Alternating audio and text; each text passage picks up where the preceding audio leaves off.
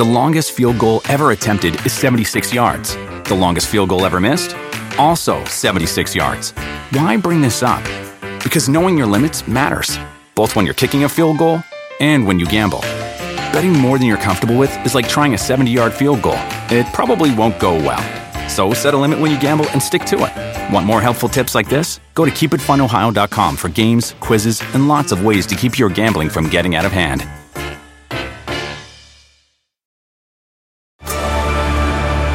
Discover why critics are calling Kingdom of the Planet of the Apes the best film of the franchise. What a wonderful day! It's a jaw-dropping spectacle that demands to be seen on the biggest screen possible. I need to go. Hang on. It is our time. Kingdom of the Planet of the Apes. Now playing only in theaters. Tickets on sale now. Rated PG-13. Some material may be inappropriate for children under 13.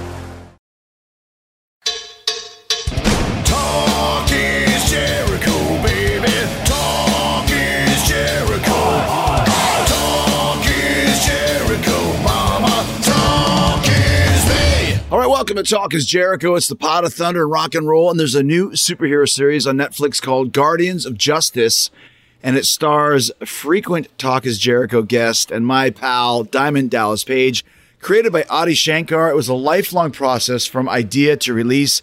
Adi and Dallas are on the show today to tell us all about the making of Guardians of Justice, which came from the imagination of Adi during a really dark time in his own life. He explains how he came up with a very interesting concept of troubled superheroes who have to confront evil, both within them and without them, and of course each other, in this cool mix of live action, animation, claymation, 8-digibyte, everything in between. It's very, very interesting. He actually founded his own animation company to get this series created the way he envisioned it. Dallas talks about how he met Adi and what he thought of the first time he read scripts for the series about 7 years ago. The two of them share how this was supposed to originally be a movie for YouTube and how it evolved into a series for Netflix. Adi also talks about his Hollywood career, from producing films like The Grey and Dread to series like Castlevania, which was huge on Netflix, to creating the bootleg universe on YouTube. He's had a crazy wild ride at such a young age. You hear all about how he made it happen, and I'm going to make it happen for you on Chris Jericho's Rockin' Wrestling Rager at Sea, 4-Leaf Clover. Go to ChrisJerichoCruise.com now and join the pre-sale list.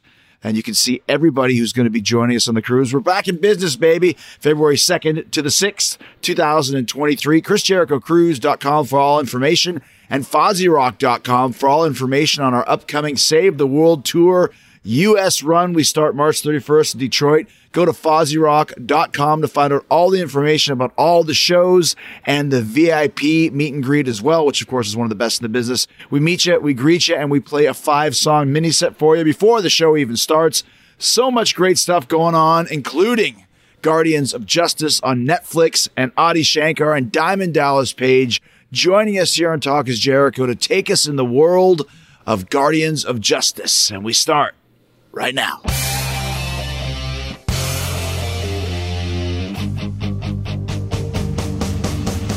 We'll just jump right into this, man, because there's a lot of cool stuff going on. So I've known DDP for many, many years, and obviously he's been on Talk is Jericho tons of times, always a great guest.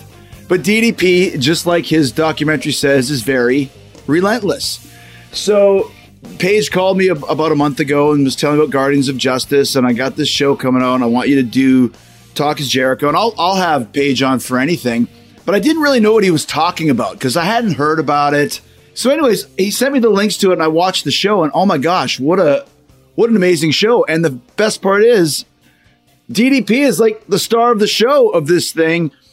Your story is amazing. This whole story of Guardians of Justice is amazing. So why don't you jump in and kind of tell us how this thing all happened? Because you have a huge career going on, and you're a very young guy, which is amazing to see. Oh, yeah. Thank you. I don't feel young anymore, right? I feel like I've aged into my job. Like being 37, I'm staring down the barrel of 40. When I was 27, I was like, haha, I'm like a little kid getting away with it.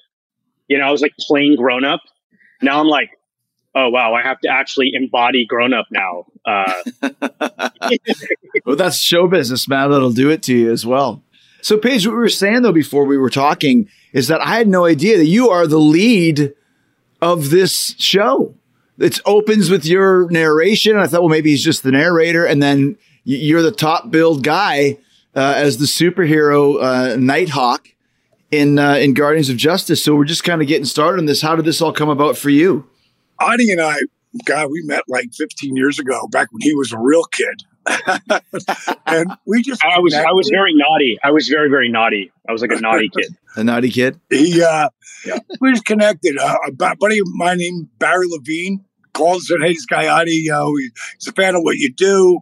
Love you to hook up with him. And I met with him and we just connected. And over the years, Adi has produced a bunch of stuff which is just coming up on Netflix, which I found was interesting.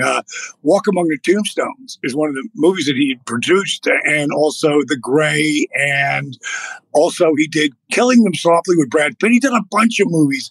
And at one point we were having lunch, and I think he had just got done doing Judge Dredd. And he was like, these guys, they take me seriously, but I can't get my ideas across. He goes, I'm going to do some stuff on YouTube. And I looked at him, I went, you do? He said, yeah, I'm going to start my own channel. And the first thing he did, and I have to tell this backstory to really understand it, and a lot of people who understand or have seen this, it's the Power Ranger, what he called the bootleg. And it was Power Rangers, like an R version of that. And it blew up huge. And that's the first thing that really got like a monster attention. He had another one he was going to do with Thomas Jane, and it was a Punisher shirt.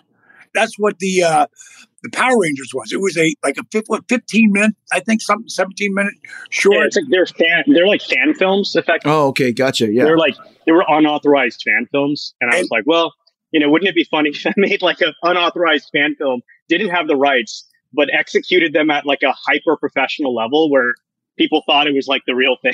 Right. Yeah. And it blew up huge.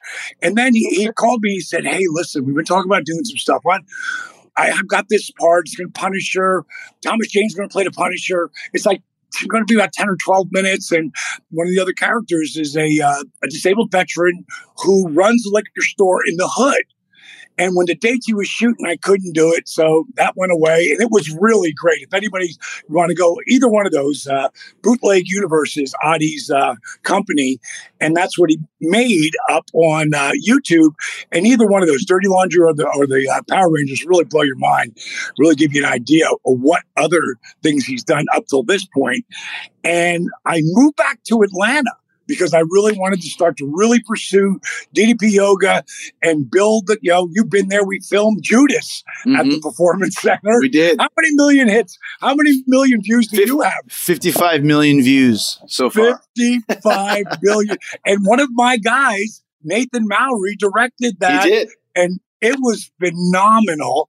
I love that everybody comes to, when you come to the ring, Chris, and everybody's singing your song, and they turn the music off, and they keep singing.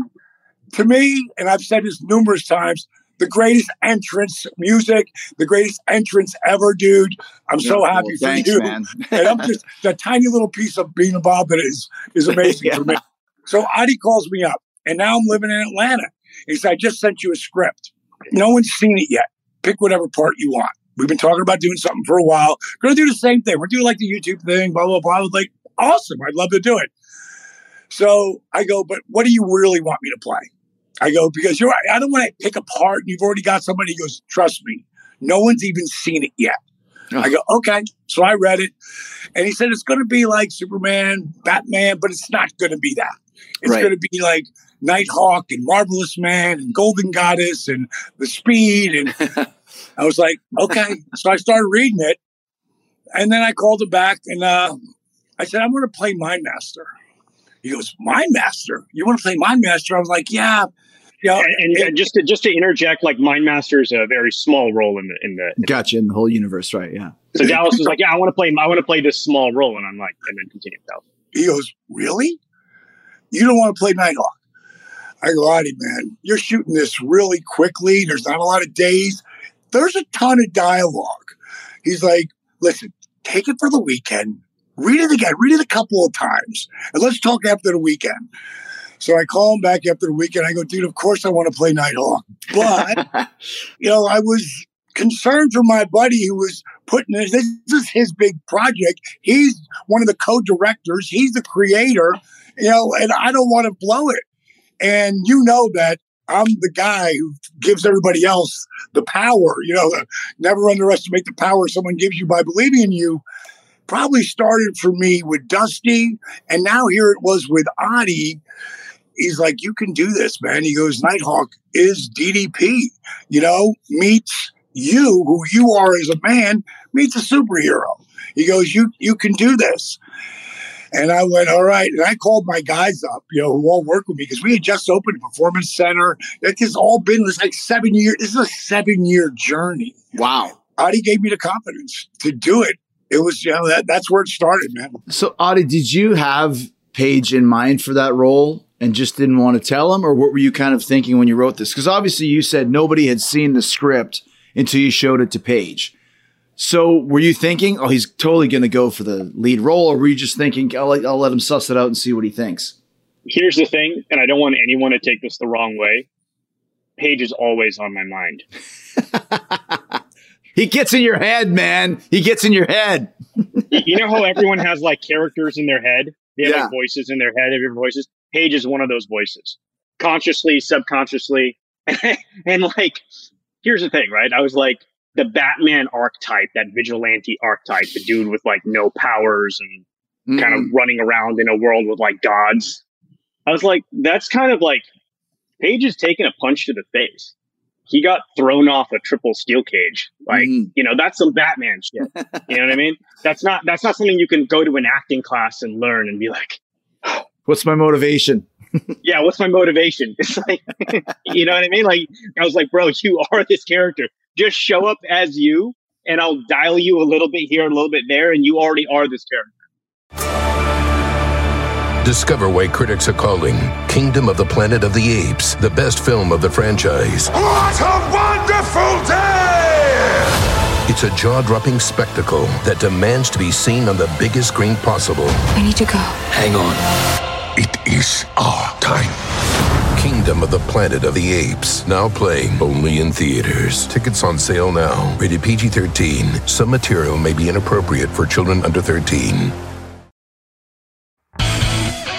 Let me ask you this quickly before we go back to this, because we kind of touched on it earlier, and you mentioned it too, how you were, just a kid playing in Hollywood. But you talk about The Grey, which was a big movie starring Liam Neeson, did some big business, and you are the EP for this, executive producing it. And I'm checking the date, 2011. So you were 27, 26 at this point in time. How does a 26-year-old kid end up being the executive producer of a $25 million movie that then nets $81 million at the box office?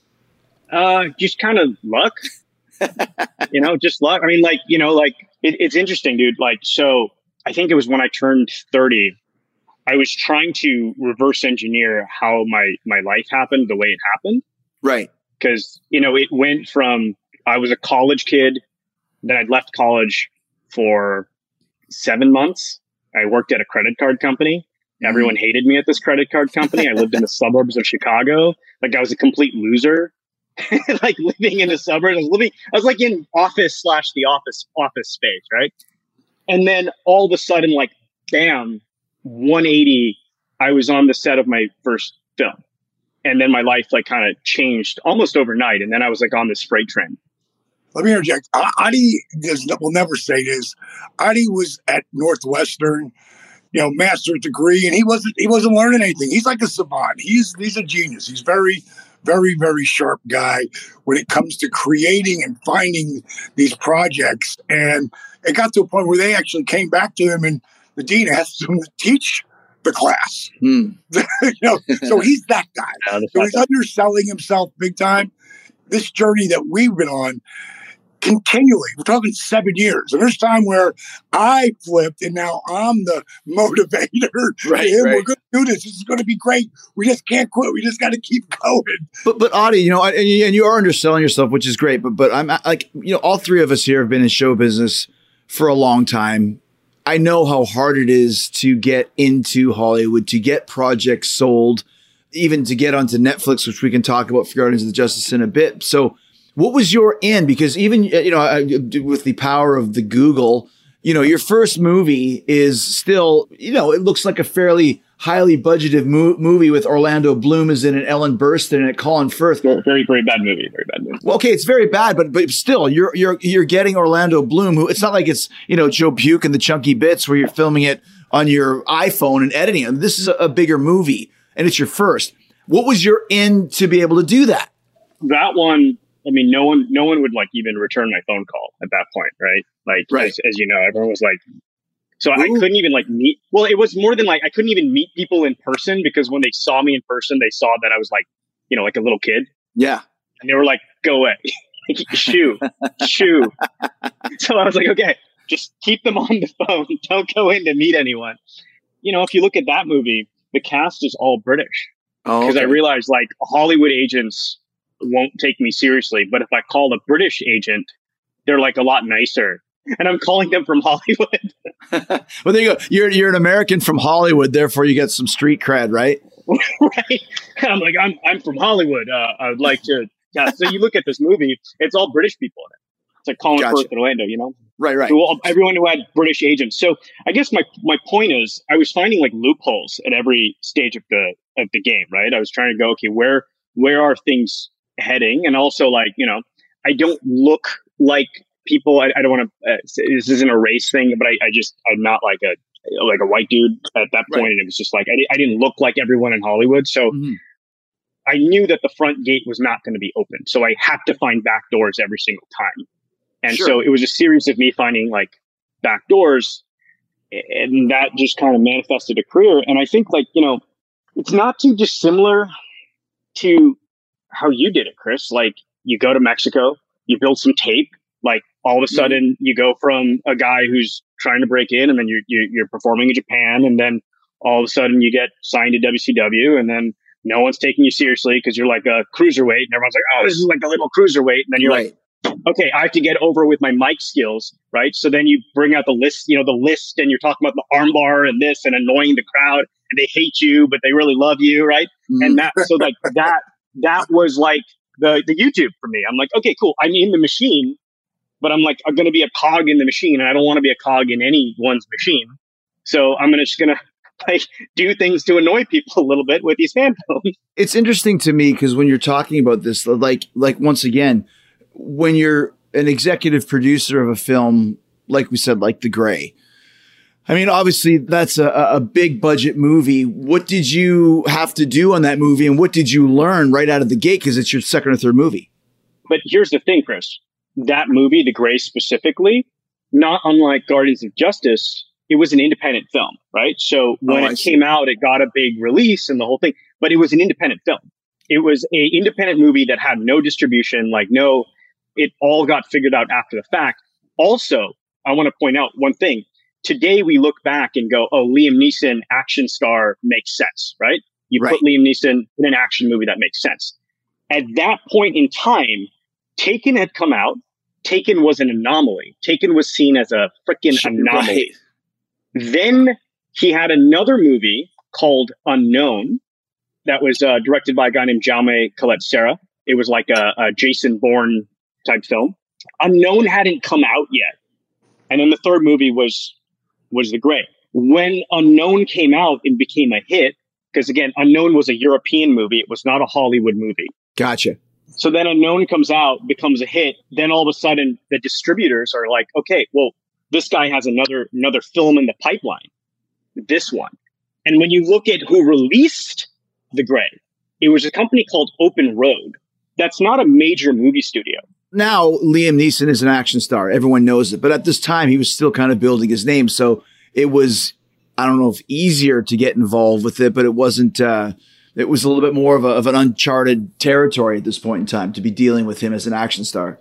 Exactly. It wasn't a crystallized business model. Gotcha. That it is today. I think the big learning from all of this, and this wasn't like, it's kind of a learning, but also a reaffirmation. You want to be the first part of the first group that shows up somewhere, right? Before it crystallizes. So like The Grey, again, independent film becomes a thing, right? Right. Even like, I think the logical follow-up to that is like, okay, well, how'd you get involved with Netflix? Right. Sure. That's the thing. Like, my first meeting with Netflix was when they were a small company. They were a small company that was trying to make their mark. And I went, these guys are going to blow up, right? So the people that I met with way back when are now senior management. Oh, I see. So you're talking about 7 years of this project being in existence. You met with them before Netflix was the monster that it is today. Right. My first meeting with Netflix, I was like DMing executives on Twitter because they were seeing my short films and like, yo, this is tight. I'm like, thanks, bro. And then, Castlevania was one of their first original series. It's the thing that got them in the anime business, ultimately. Right. And that was pitched in 2015, back when, again, it was a small office. Wow. And so then it like blew up. But then then they're like, hey, so then, but see, again, Chris, not unlike you, right? Like you get involved in AEW, like right off again. Like, it's not right. It's not even this show, even Talk is Jericho. I totally get what you're saying because I started Talk is Jericho in 2013 when podcasting was in its infancy. And now there's literally 1 million podcasts in the world. And that's not exaggeration. There's literally 1 million. You can count them if you can count that high. But getting in the ground floor and establishing yourself and establishing your niche really helped as the medium got bigger. Yes. And you build trust with the audience and you build trust with the executives. You just build trust, right? Because you become battle tested, so to speak. No, that makes perfect sense. It's like not chasing trends. And I think that's the thing that the two of you have in common. You guys don't chase trends. You go, what's the next thing? Let me get involved right now. Yeah. Dallas would always call me for years, like, bro, do you know what this is? Gluten. It's going to be huge. Like it'd be like the thing, because Dallas is always knowing what's next. You know what I mean? Mm-hmm. I actually remember that eating gluten-free cupcakes at your house when you used to live in California. I was like, oh, this is great. What's gluten-free? Crazy page. He's at it again. I didn't believe you. I didn't believe him. That was like Thanksgiving 2009. Yeah. I'm sitting there. He's like, bro, try this. And I like eat the cupcake. And he's like, it's good, right? I'm like, yeah, it's great. He's like, you know what it doesn't have? Gluten. I'm like, what the f- is gluten? What dude? is that? What? This guy's going on like gluten. Is this like a real thing? Cut to like 4 years later, everyone in LA is like terrified of this thing called gluten. It might as well be Godzilla. How do you eat now, bro? How do you eat? You're gluten free. Yeah, I'm gluten free. Of course. I'm gluten free and dairy free. Because this was years of you being like, bro, you eating gluten? I'm like, and then that's like the DDP voice in your head. Like, yeah, of course. Every time you're about to eat gluten, it's like, it's going to kill you, bro. You want to die right now? Eat that gluten. So, Paige, going back to the question we asked earlier about this being your biggest part, is it your biggest part? Yeah, there was some other stuff I did, just little indie films that never really got this movie called Driftwood. It was probably similar, but I had months and months to work on that. They were writing it. It was a concept that Dark Horse Comics put together, and it wasn't a superhero thing. It was like the guy who ran a detention center for kids, and it was a huge part. But I had so much time. Adi was giving me like 2 weeks, and they're going to shoot like boom, boom, boom, boom, boom. Again, this is YouTube stuff that it's like guerrilla stuff.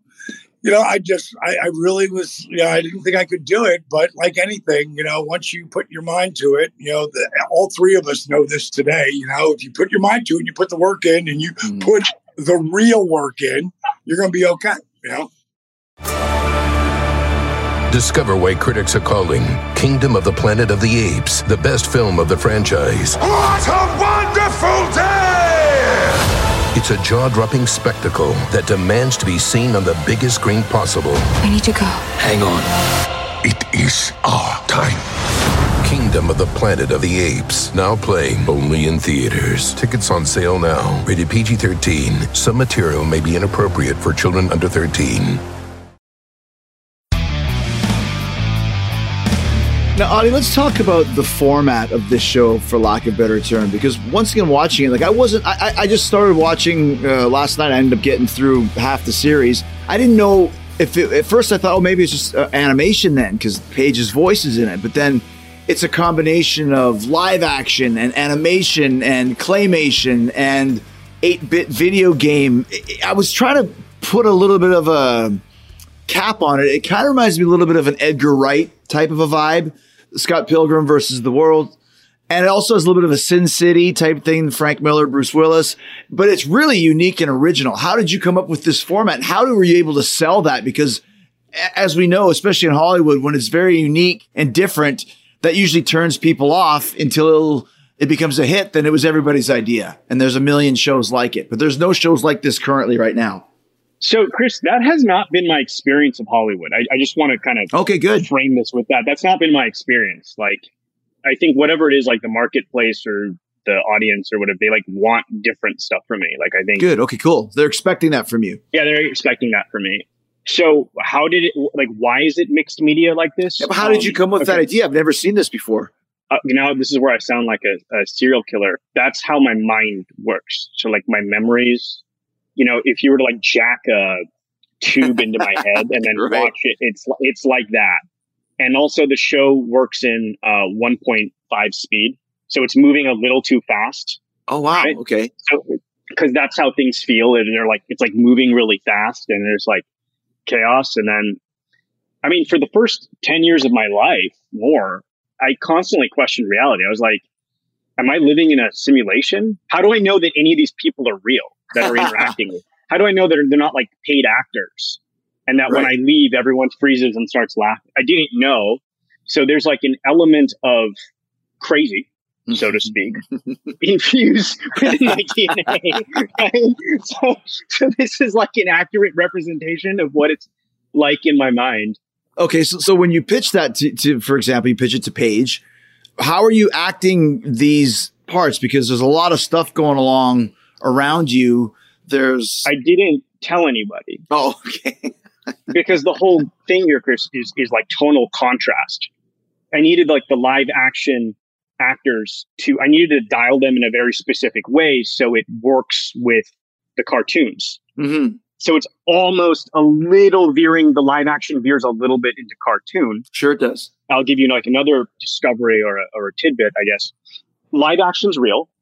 Animation's animation. Mm-hmm. But claymation ends up being the glue that holds it all together because claymation is technically animation. Mm-hmm. But the human eye registers it as live action because you actually photograph it. Right? So it ends up being this glue that holds the mediums together, kind of like a rest hold. So how was that for you, Paige, to film this, for example? Well, again, he didn't tell us any of that part, because we're doing just the live action stuff. And again, this was just for YouTube to start. But then at some point, Audie says, we've got to film here. We've got something special here. Like he saw that, but this is superheroes. We got to add. Yeah, no, it's not. It's sort of like he's being humble. Now he's being humble, right? He kept sitting me down and being like, bro, do you believe in yourself? And I'm like, yeah. He's like, do you see yourself? And I'm like, no. He's like, you got to see what everyone else sees in you. Like he was like Yodaing me the whole time. Right. And then I was like, oh, yeah. I got to aim bigger. Yeah. Like, again, I'm not motivated by, like, I don't need to have like the biggest thing. I don't need it, to kind of fame or like the biggest platform. I don't care. I'm actually not even 100% convinced that this reality is a reality. It might be just some sort of like illusion. So he's being humble. But that's interesting. So when you were filming this, Paige, you had no idea until you saw it back in post-production what it was going to be completely? I knew as we went along because, first, it's been years. And when you tell someone you're doing something, especially Roddy Shankar, and you've done all these films and these shorts on YouTube, they're like, well, when's it coming out? And him, a lot like Steve Yu, isn't going to put it out until it's done. Right. We need to get that video out. It's not done yet. It'll get done when Steve Yu finds that ingredient, You've seen it a million times. Sure. So Then we add in all of the fight scenes and more dialogue and more shooting. And this is now it's gone past like a year, 2 years. It is moving at a rate that all of a sudden it's too long to be a movie. And then it just shuts down. Like you can go too long. At some point, Castlevania happens. And Castlevania, again, he doesn't talk about that kind of stuff. It's a huge hit. Yes. Like humongous hit. And put again, Netflix, which would be the dominator another 5 or 6 years later, and again, put something new on the map. And he created all that. Mm-hmm. And it was just I never played it, but Cody Rhodes played it and knew every single character. He absolutely loved it. And all of the people who grew up in those, in the 90s, they loved it. And he took it and made it into an animation, then went and did it again. And they were like, what else do you have?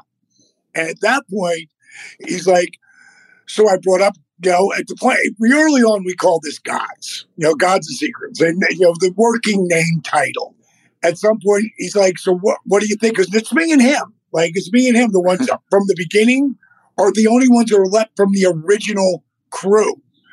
And I'm like, don't show them this yet. Now we got this guy, Eric. He's really amazing with the animation and just pulling another ingredient together. Chris, I think I've gotten better at this. Mm-hmm. And you've seen the show. So, if that's how my mind works. So I'm like, it's like I'm trying to decode images that I'm seeing in hyper speed. Sure. And then trying to explain it. And I didn't always have the vocabulary to do that. Right. Mm-hmm. So it was like trying to explain to people what I was trying to do when the thing is kind of unexplainable. You have to see it. Chris, let me rake his eyes for a second here.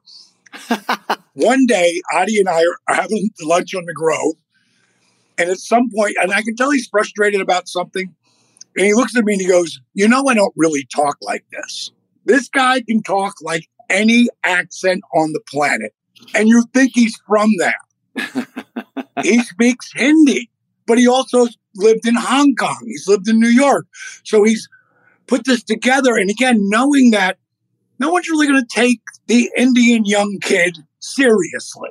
Not until friggin' real recently, but this is one of the groundbreakers. He's a trailblazer.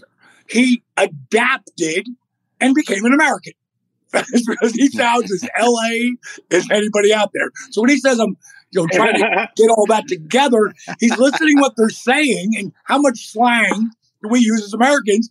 He's got to figure the shit out as he's going. So a lot of times he'll sit there and then he'll talk. So that's what he means. So Adi, I guess I'm curious as to how you were able to, for lack of a better term, build these episodes. The editing, the animation, the claymation. I mean, we keep talking about how this took 7 years in development. Paige mentioned how quickly it was to film his stuff, but how long did it take to put together the edits of every episode? Because they range from 20 to 30 minutes, but there's a lot of work in there. It wasn't 7 years in development and then we got to shoot it. The process of sculpting the show was 7 years. Wow. Okay. 6.5. So you see, even within the 2D animation, right? Just the 2D animation alone, there's, I'd say 9 different styles of 2D animation. Right. Yeah. Good point. Yeah. Even the claymation, it's different styles and tones of claymation. So everything had to be really honed in and dialed in intentionally. So for some of it, the 2D animation piece, I had to found the animation company to pull it off. Mm. So I founded a company in Spain to I found these two animators and I kind of helped them build their business, build their clients, and then create it. So it's I guess the word here is bespoke. We'll use it. I'll accept it. Super custom. It's super custom, right? So you can't go to a normal company and say, me this, because they're not set up to do that. So you have to create the infrastructure to execute something original, because the existing infrastructure is designed to execute what already exists. And Chris, all these guys who came on this are huge fans of not just the work in Hollywood, but bootleg universe. Right. The Power Rangers, the Dirty Laundry. This is the greatest thing ever. And you heard it in the Cortex, The Voice, he had put together a little series of an animation of the man, Sean Connery, 007. James Bond, right. Yes, and that's the voice of the Cortex. And when he said that to me, he didn't tell me. And I heard it, and I was like, yes, that's the voice of Cortex. Because there was many voices. Another one from the bootleg, just from reading through from the bootleg universe, is Mr. Rogers was the war hero, where he went to Vietnam, and a lot of his characters were based on his Vietnam friends or whatever. How are you getting the rights to do this without, the estate of Fred Rogers going, hey, stop this, man? Like, is it? No, they all did. Everyone. No, everyone. Every single time. Not the Fred Rogers estate. To be like, they got really pissed, and their lawyer called me and was like, how can you do this? Haim Saban, who. I know him. Power Rangers. Yes. I know his son. Yeah. They threatened to sue me after that short went viral. And they were like, what's wrong with you? It was a lot of that. And then so how do you get out of it? I didn't make any money off it because I wasn't, I'm not motivated by money. And then what I would do is just wear face paint and then talk a lot of trash. I'd get in character when the Power Rangers thing happened, TMZ called me. And they're like, hey, do you want to come on TMZ Live to talk about this? And I think there's a guy named Harvey. Yeah. Or what's his name? Harvey. His name? Yeah. So he's like, hey, so you're really young and you've done this thing. Yeah. Yes. That dude. It's you're really young. And now this is billionaire guy who's mad at you. And he's like, what do you have to say? And I was wearing Sting-esque face paint. Painmaker. Yeah. Painmaker, face paint. And I was like, tell him if you want some, come get some. And they were like, okay. And they just go away. I was like, I don't know. Like you said, man, I was a naughty kid. Because I'm like, hold up. I didn't grow up in America, right? Right. So the places I'm from, you don't really get to do stuff outside of the box in society that you're born into. Sure. And you're expected to be a certain way and look a certain way and have hair cut a certain way and dresses, and I'm to me, America was the land of the free. People can do whatever the hell they want. And so I was like, this is awesome. I want to go to America and be naughty. And that's exactly what you did. You're breaking out of the caste system. Yeah. I was like, I don't want to go there and be an upstanding citizen and be like, well, hello there, sir. I would really, really grateful for this opportunity. And I would love to work with you again. I was like, no, I want to wear face paint and act insane. That's amazing. That look how it's paid off. That's one of the people, like you mentioned, people love guys like you, guys like all three of us, because we don't give a shit. But when you don't give a shit in that respect, it's you're supposed to back down from us. We are the empire. And you're like, no, I'm going to put on some Alice Cooper type face paint and go F you. And I wasn't doing it in a mean way either. I was just I was trying to make myself laugh. I'm like, hold on. So I'm now in this position where I'm perceived as a significant Hollywood producer. How do they all dress and how do they all look? So if I show up to the red carpet with all of them and I'm wearing Painmaker makeup, it's funny, Why not? I mean? Sure. It's funny. What are they going to do about it? It's a modern day Andy Warhol. Just show up with whatever you want. Who gives a shit, right? Andy Warhol used to make Batman. He made a Batman fan film. That's kind of where that started from. Oh, really? Andy Warhol literally he made a Batman fan film. Discover why critics are calling Kingdom of the Planet of the Apes the best film of the franchise. What a wonderful day! It's a jaw-dropping spectacle that demands to be seen on the biggest screen possible. We need to go. Hang on. It is our time. Kingdom of the Planet of the Apes, now playing only in theaters. Tickets on sale now. Rated PG-13. Some material may be inappropriate for children under 13. Let's talk about the story itself, because I really enjoyed it, because it very much, I would say, a dark satire of superhero movies, tropes, TV shows, whatever. I want to ask you how you came up with the whole concept and the whole universe. So I love the names, Magnificent Man and Nighthawk and The Speed, and they're all kind of based on actual superheroes, but there's little twists to each of them.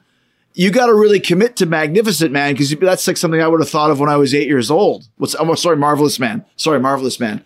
It's something that I would come up with when I'm 8. Like, I'm going to have Marvelous Man. But you make it work, and we're really intrigued as to the whole story of who, killed Marvelous Man, and did he kill himself, and all this other stuff going on. But it's really well written and well done. Where did this kind of whole concept come from for you? Okay, this is where it turns a little dark. I was suicidal, and I was like very, very, very like deeply, deeply, deeply depressed. And this had happened to me a few times in my life. Like the first time I moved to America, it was just so much culture shock. And I was like 16 and I'd moved to America by myself. Oh, wow. By yourself. Wow. So I was like 16 in this like foreign country. I was like, look, I love America, but like Americans expect you to understand America. And if you don't, they kind of like are like drawn with you. Yeah, I can see that. That's kind of like a thing. So yeah, I was like very suicidal, man. As much as I was having fun being the naughty kid and getting away with it and doing all this, there was also like a deep hole in my heart that I didn't know how to fill. And the success that was coming my way throughout my 20s was not filling it. And then I thought, oh yeah, there are all these like people that made fun of me when I was younger. I'll show them. And like, right away, I was getting like messages from people who kind of went to school with, and they were like treating me like now I'm something. Yeah. Something. And none of it filled that hole. Like none of it filled that hole. It was like I was walking around with a gray filter over everything. And I didn't even know how to, it was like a silent desperation because I didn't know how to like communicate what was going on. And if I was like alone with myself for a few minutes, like it just felt horrible. Every waking minute felt like complete pain. And as you can see with the show, and as we've already established, like my mind kind of pieces things together in like this different way. Right. So I really also felt that like no one understood me. And I also didn't have the tools to communicate very well at this point. I didn't know how to ask for help. I didn't even know what I was asking for. Right. I didn't know how to express it. So I felt completely like like a prisoner in my own body, in my own skin. And then finally, like I went, saw a doctor, and the doctor was like, "You're like very, very, very depressed. You have to go on this medication, like right now. It's called Zoloft." And I'd been on it before. So this happened to me right after college when I was working at the credit card company. So anyways, random side. So I'm super depressed. I go on the Zoloft, and I could feel the medicine affecting the chemistry of my brain. And my experience was, it almost felt like Wizard of Oz. I was looking at the world that was like super kind of muted and gray, and all of a sudden it started becoming bright and colorful. Right.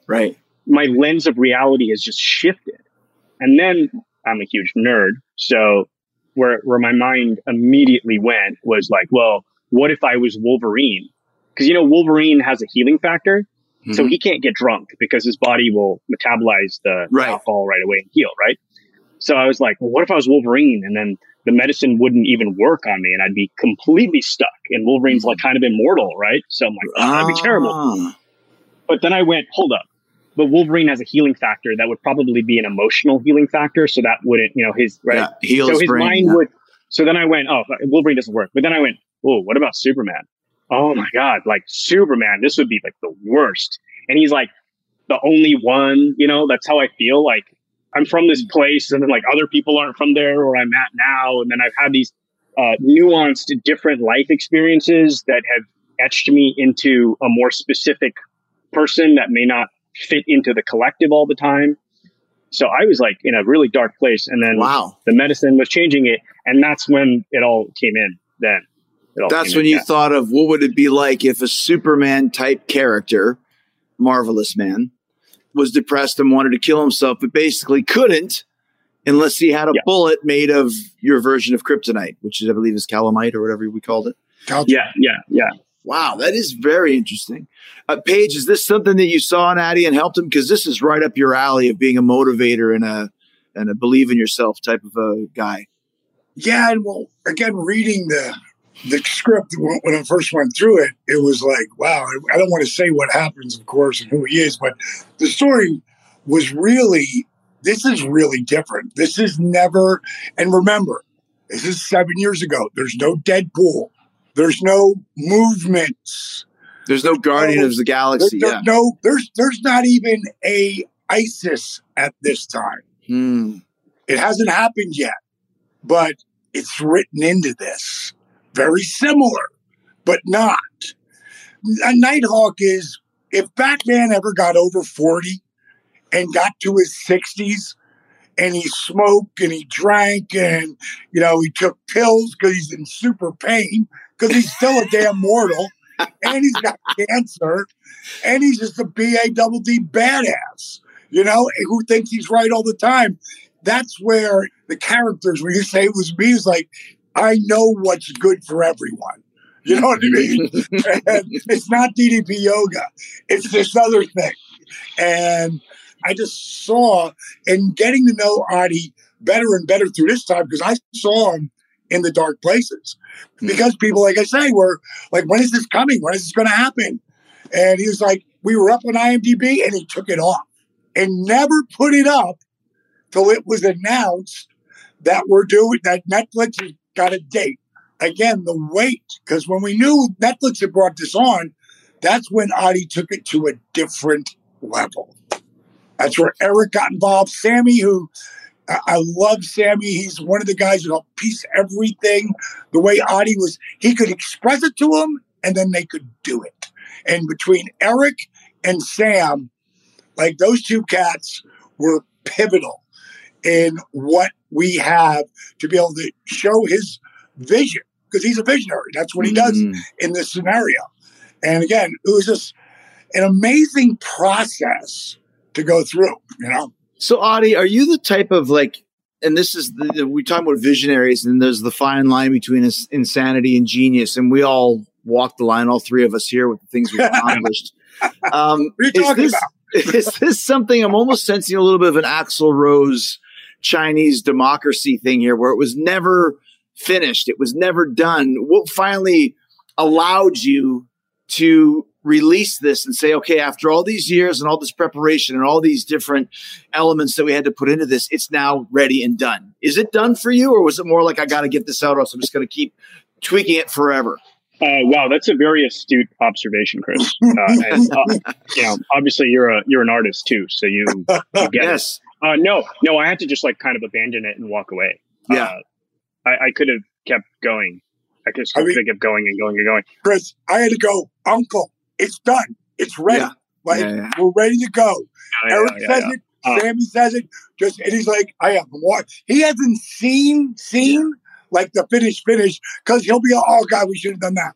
We should have done that. The thing is, but I understand this. If even just from writing books, for example, I literally can remember sitting there going, is it but or is it and? It's but. Yeah. It's and.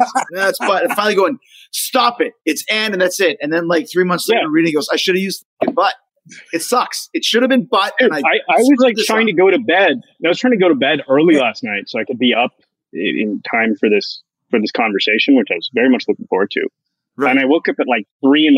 and I started texting people and saying, hey, I want to change this. And then I'm like, I know we can. I just need to express to you, these are things that I would want to change. You know what I mean? There's an insanity. And I think you got to control the chaos and kind of put guardrails around yourself so that you can show up and deliver for the team, right? Because I think ego is where, that line you said between a visionary and insanity. Yeah. I think where it dips into insanity is when the ego takes over. Yeah. Once the ego takes over, then you become insane, because then it becomes all about me, my. And I'm like, dude, I'm not about that. I'm just trying to express this thing, get it out there. And I have no expectations or attachment to an outcome. Discover why critics are calling Kingdom of the Planet of the Apes the best film of the franchise. What a wonderful day! It's a jaw-dropping spectacle that demands to be seen on the biggest screen possible. I need to go. Hang on. It is our time. Kingdom Kingdom of the Planet of the Apes, now playing only in theaters. Tickets on sale now. Rated PG-13. Some material may be inappropriate for children under 13.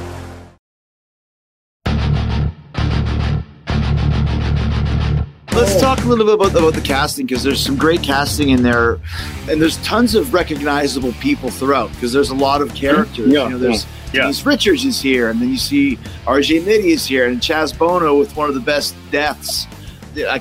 No spoilers, it's a head explosion, which is just awesome. But did you do that intentionally, pepper it full of recognizable faces, or were they just the right people for the job? Oh, it was both. A lot of the people in the show, like Dallas, people I had relationships with. Mm-hmm. I like casting against type. Sure. Yes. That's like something, to build that layer of tonal contrast and add those layers to it. Mm-hmm. I wanted to put interesting people in there. And I think another piece of this, right. And you were talking about the Hollywood machine, which I think is very rough on actors, because actors get typecast, right? Right. You guys know this as wrestlers, right? You guys are like theater performers. You guys are live theater performers, but then there's like a bias against wrestlers sometimes. Yeah. So then it's like, oh, that's for sure. Can you act? Are you sure? I'm like, these guys act all the time. They're like acting all the time. Like with no when did you start acting? What are you talking about? What are you talking about? It's like theater, man. So what I was also trying to do was, how do I say this in an eloquent way?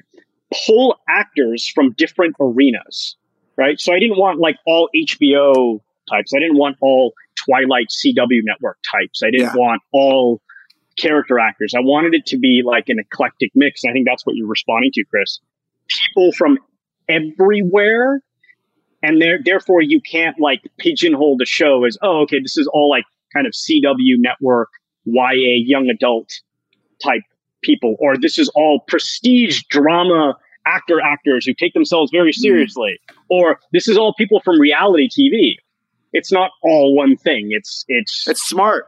It's a smart way to do it. My favorite character, one of the favorite ones, is Jane Seymour as the head of the corporate conglomerate, who really is the black box, what I call. Like, Biden is not running this country. It's the people in the black box that are doing what they do to make the money. I also love Derek Mears, who is awesome, man. I love the scenes that I have with him. Plus, I love that's so against type. You talk about this guy's a killer. In real life, he's a killer. Like, he's a bad motherfucker. But he is such a gentle giant. And Adi saw that in the real Derek and cast him in that role. And we know what happens in that. It's pretty amazing. Yeah. Oh, yeah. So I met Derek in an elevator once. And I was like, hey, I know you. And then he came into my office and I talked to him for like 15 minutes. And then he left. And I was like, I felt like I was talking to a little kid. And I'm a little kid. And I felt like I was talking to a littler kid. And I was like, that's really interesting. I just said Derek's probably about 6'6", 6'7", bald guy. He plays Swamp Thing. I think he's been Rob Zombie movies or something as the giant guy. Predator, he's Predator, like Jason, like he plays monsters. He plays those types of guys, I'm like, on a soul level, he's a sweet little kid. If I'm a naughty kid, he's a sweet little kid. I kind of like sent him a message on Facebook, and I was like, hey, dude, I've got this thing. You want to do it? And then he immediately said, like, oh, I'll play like the Lex Luthor type character. I'm like, what? Right. Because no, man, like I want to put you in something that like showcases this innocence. And you did. Have. His first scene, he's eating a taco. The other person who I thought just did a hell of a job, besides RJ, he was great. I've never met him. The guy who was the announcer, the newscaster, he really added, and then he got added way later. When I told you we're adding, Hal, he's a very, very good. He's also like most of the people on this were like friends of mine, but he's almost a big brother to me as well. Like Hal, he's such a talented performer, but he got so insecure when we were filming it. Because I was like making him, again, it's a live action cartoon, right? It's a live action cartoon. And I didn't explain to anybody what I was actually doing. And like, he was like, when he starts doing it, very nuanced. And he's a heavyweight actor. He's doing it like very like nuanced and stuff. I'm like, no, go bigger, bigger, bigger. And he's like, mate, you sure? Look, I feel like my acting teacher's like enrolling in a grave right now. Look, I'm not stupid. I trust you because you're my fucking mate, right? Look, you're stupid. And the last one, of course, Shardy Vincent. She just kills it, man. She's done a bunch of stuff, and she's like one of those chicks that was the top. What was it called? Adi, that movie she was in that did really Step well. Up The 3D. Two of Step them, Up the 3D, horror You're one Next. and the dancing You're Next. one. Step Up 3D. Yeah. She's great in it. You're Next. You're Next. She's the lead in You're Next. I met her around before You're Next came out. She was so nice and so down to earth. She's like, Eddie, you're so young. Eddie, like, I feel like you're just such a nice guy. I really want to spend more time with you. Last couple things for you. So how does it work with Netflix, Adi? And every time I think Adi Shankar, it makes me think of Ravi Shankar, which is one of the greatest musicians of all time and George Harrison's mentor. So right off the bat, I was like, oh, I like this guy. I like his name. How does it work with Netflix? Do you sell them the season? There's 7 episodes. Do they say, we'll see how this goes, and then we go from there? Is this meant to be just a one season, one and done piece? What are your thoughts and ideas for a future, if you can think about that? I feel like I'm still, coming to terms with that myself, because this is something that, this is like almost like, for me, it's like I've given birth to a child. It feels like a child. And like, you're kind of like, whoa, this first child was a handful. I don't know if I want a second child right away. You know? You know what I mean? like part of you is like, oh my God, I love you. You're just such a sweet little child. And the other side's like, you ruined my life, motherfucker. Like, I had it so good. I used to wear face paint. I used to channel Moon Goose McQueen. And now I can't do that anymore. You turned me into a serious adult.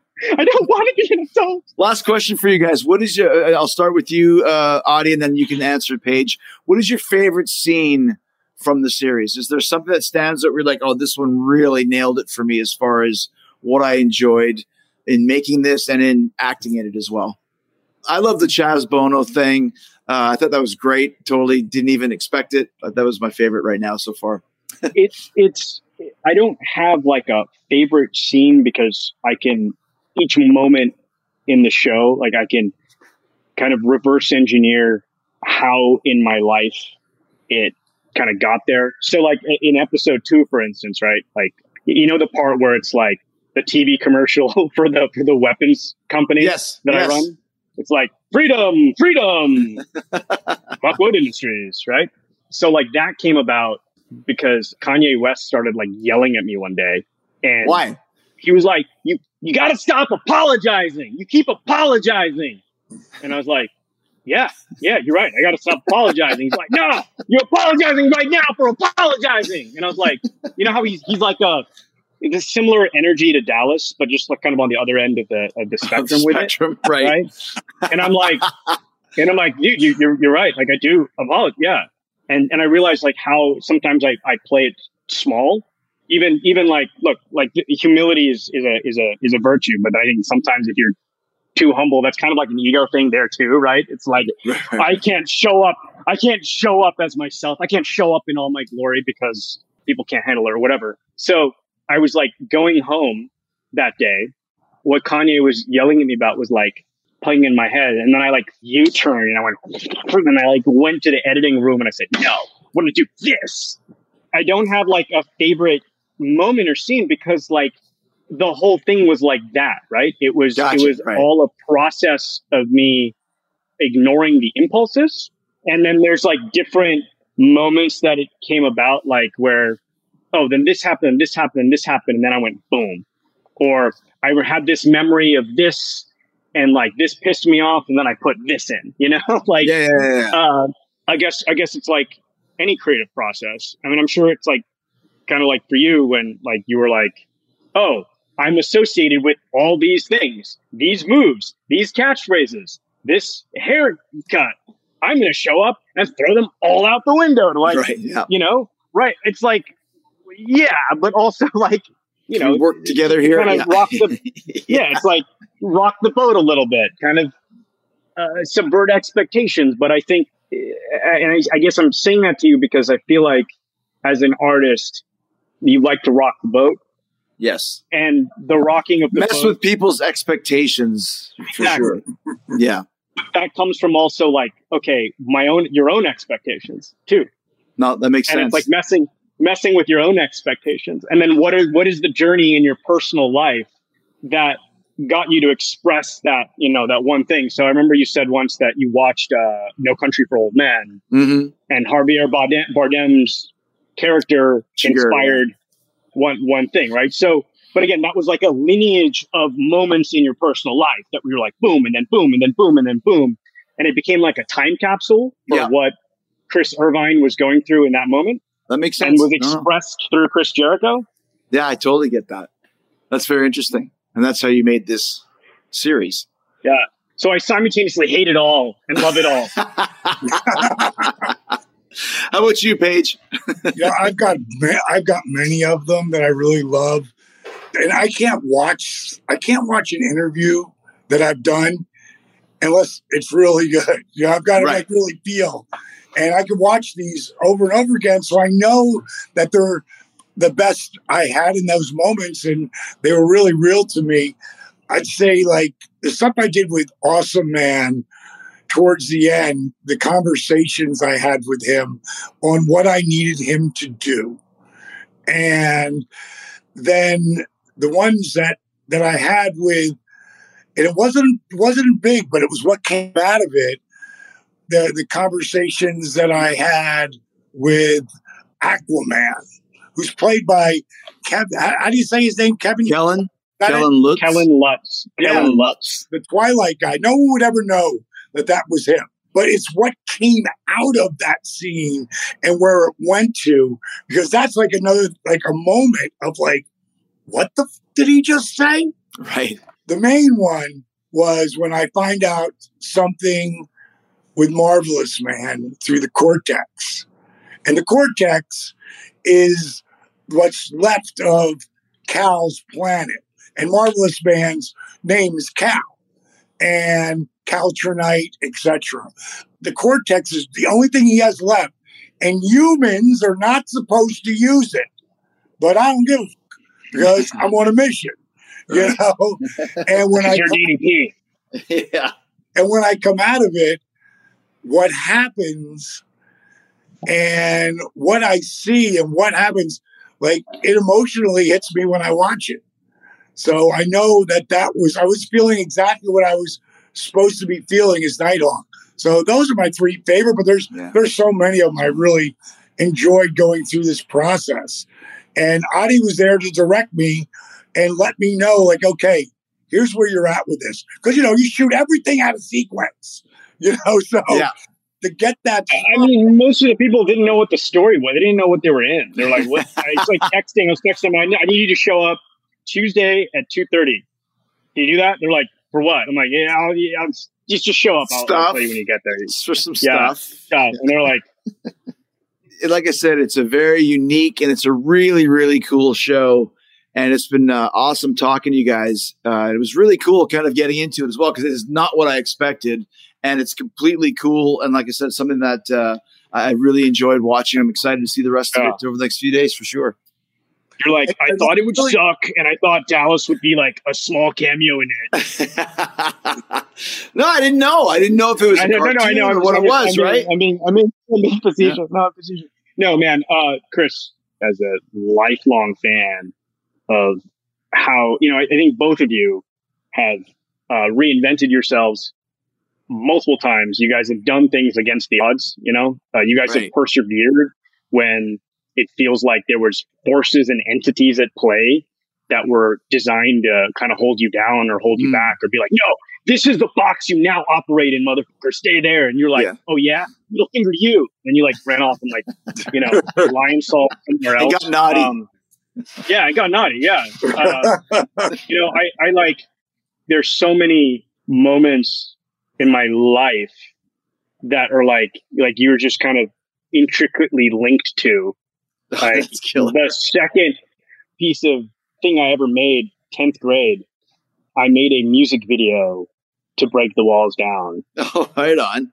And then I had them play it in the school. You know how in the morning in the school they have like TVs? And then they're like, okay, and then there's like a bulletin. There's like bulletins sometimes, and then people talk. And then that one morning they're like, and we have a music video from Adi Shankar. And they randomly play like this music video with no context. And all the students are like, what the it just came out of nowhere. You know what I mean? Yeah. Chris, I really love to hear at some point text me when Ash gets a chance to see it. I'd love to know what he thinks. Yeah. Well, now that it's on Netflix, that makes it legit. Everything that's on Netflix now, the kids are watching. So I will let them know to check it out for sure. Thank you, guys. This has been great, and it's great talking to you. Great meeting you, Adi, and great talking to you, Paige. Hey, buddy. Appreciate it, man. Appreciate it. Help us get the word out, bud. I will, man. All right, bro. See ya. Bye.